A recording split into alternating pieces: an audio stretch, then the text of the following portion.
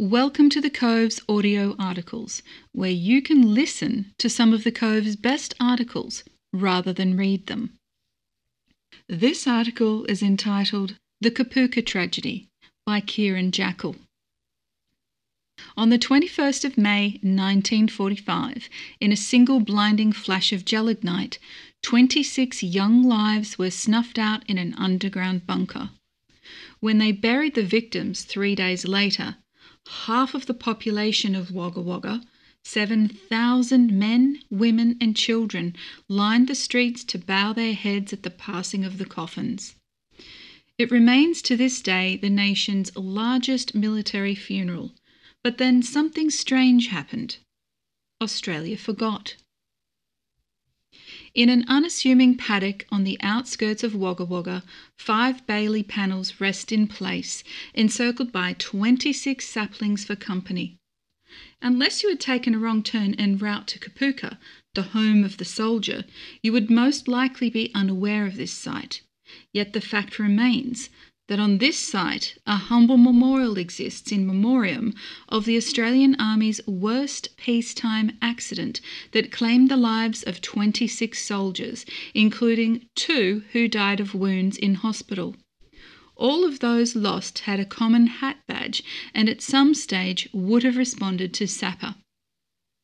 Like many of the sappers currently serving at the 1st Recruit Training Battalion, Kieran felt a wave of guilt to his ignorance of this event as the memorial service came and went in the year of writing this article. The incident, or the Kapooka Tragedy as it is referred to, was in essence a training incident occurring during a demolitions practice. It occurred during a time when the country was at war, 21st of May 1945. The gravity of the loss, likely compounded by the fact that World War II was drawing to a close, the Germans had surrendered, and momentum was with the Allies in the Pacific. It was the Australian Army's worst accident, a tragedy so grim and gruesome it tore the heart out of a country town. Wagga Township has for over 70 years had a close relationship with the Australian Army, with the majority of soldier ab initio training being conducted at Kapooka, the home of the soldier since 1951.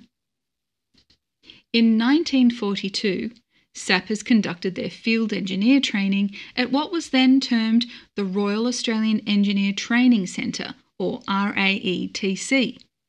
Wagga was chosen as the site to centralise 6 of the 7 engineer training depots due to its proximity to both Sydney and Melbourne.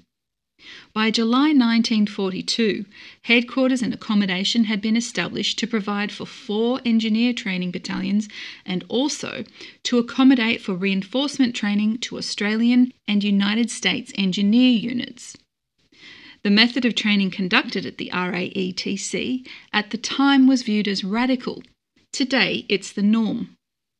The training continuum had evolved to a stage where it was believed trainees would retain more knowledge if training given on a subject area was concentrated over a number of weeks.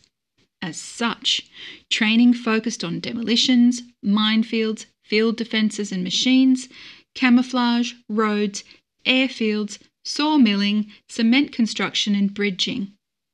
In order to progress in training, each sapper had to be deemed satisfactory in each area. The parallels for the IET of today are obvious. This concentration of training concept also extended to instructors, with subject matter experts being utilised based on module. A number of these instructors now have a plaque beneath one of the 26 trees on site. The day of the tragedy was like any other. Week 4 of training, 0630 hours reveille, 0730 hours breakfast in the mess, 0825 hours morning parade, 0840 hours training begins. At 14:15 hours, Lance Sergeant Kendall and 3 trainees entered the dugout, bunker as known today, to prepare fuses for the night practices. This included affixing matches to lengths of fuse cord, attaching electric leads and binding with detonator cord. At 14:30 hours, Sergeant Pomeroy, Corporal Cousins, and 22 trainees entered the dugout for an explanation on the night practice and how to develop hand charges. In addition to the complement of trainees and staff, detonator cord, fuse wire and ignition sources, the dugout also contained over 50 kilograms of high explosive, including gelignite and monobel. At approximately 14:45 hours, as members were counting detonators with safety fuses, it is believed the explosion occurred. The dugout collapsed and smoke and debris filled the air. As sappers, it is clear that this description is benign and the scene confronting first responders would have been horrific. In the chaos that followed, both the military and community responded as best they could to the incident site, triaging survivors and identifying the deceased. By 2000 hours, all bodies had been identified and a nominal roll of the deceased produced. Telegrams were then dispatched to the members' next of kin. The funeral service conducted on the 24th of May, 1945, saw 4 flatbed trucks carry the 26 flag-draped coffins to the Wagga Wagga War Cemetery. As much as half of the town turned out and lined the main streets in respect, with 200 returned servicemen forming a guard of honour. The service had a profound and lasting impact on the region, and emotion overcame a number of people during the service as the coffins were simultaneously lowered to the sound of a squad of buglers playing the last post. As the Second World War ended, the Royal Australian Engineer Training Centre closed, and all functions were absorbed into the School of Military Engineering that had been established at Casula in Sydney in 1939. Annually, and only since 1995, the Army Recruit Training Centre conducts the Kapooka Tragedy Memorial on the 21st of May each year.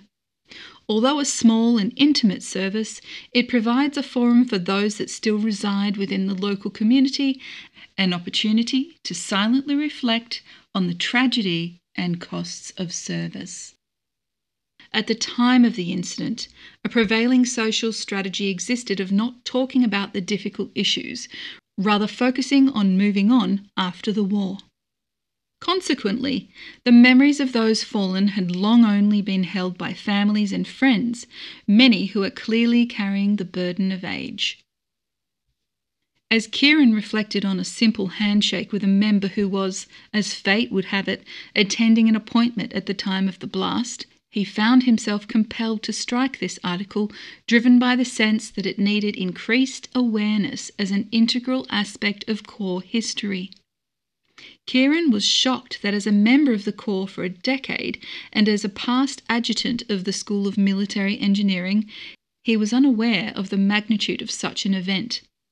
As age will continue to claim those that remember that day, he believes it is fitting the sappers that continue to serve make effort to remember those that have given their lives, not simply in conflict, but also through training for it. As an army, we continue to learn how to manage those that suffer following a traumatic event, and perhaps the lessons associated with the past at times have not been fully learnt. As Kieran is sure, mates and commanders of those sappers lost in recent operations can relate to the comments below. Fellow instructors and sappers were devastated by the explosion, particularly those that had to pack up the belongings of their mates. Paddy Cranswick was particularly distressed.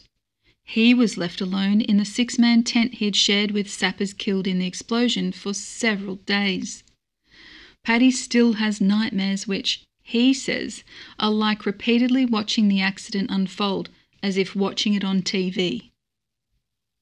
Perhaps we as a Corps owe elements of our demolition range safety practices to these members, and that the tragic loss has in some way contributed to the safety of all sappers henceforth, and for that, lest we forget. The Kapooka Tragedy Memorial and the Wagga Wagga Cemetery are open to the public and recommended as a worthy visit. The author would like to thank and acknowledge the efforts of local historian Sherry Morris in researching and helping to revive this part of core history. Thanks for listening to this audio article by The Cove. And remember, a smarter you is a smarter army.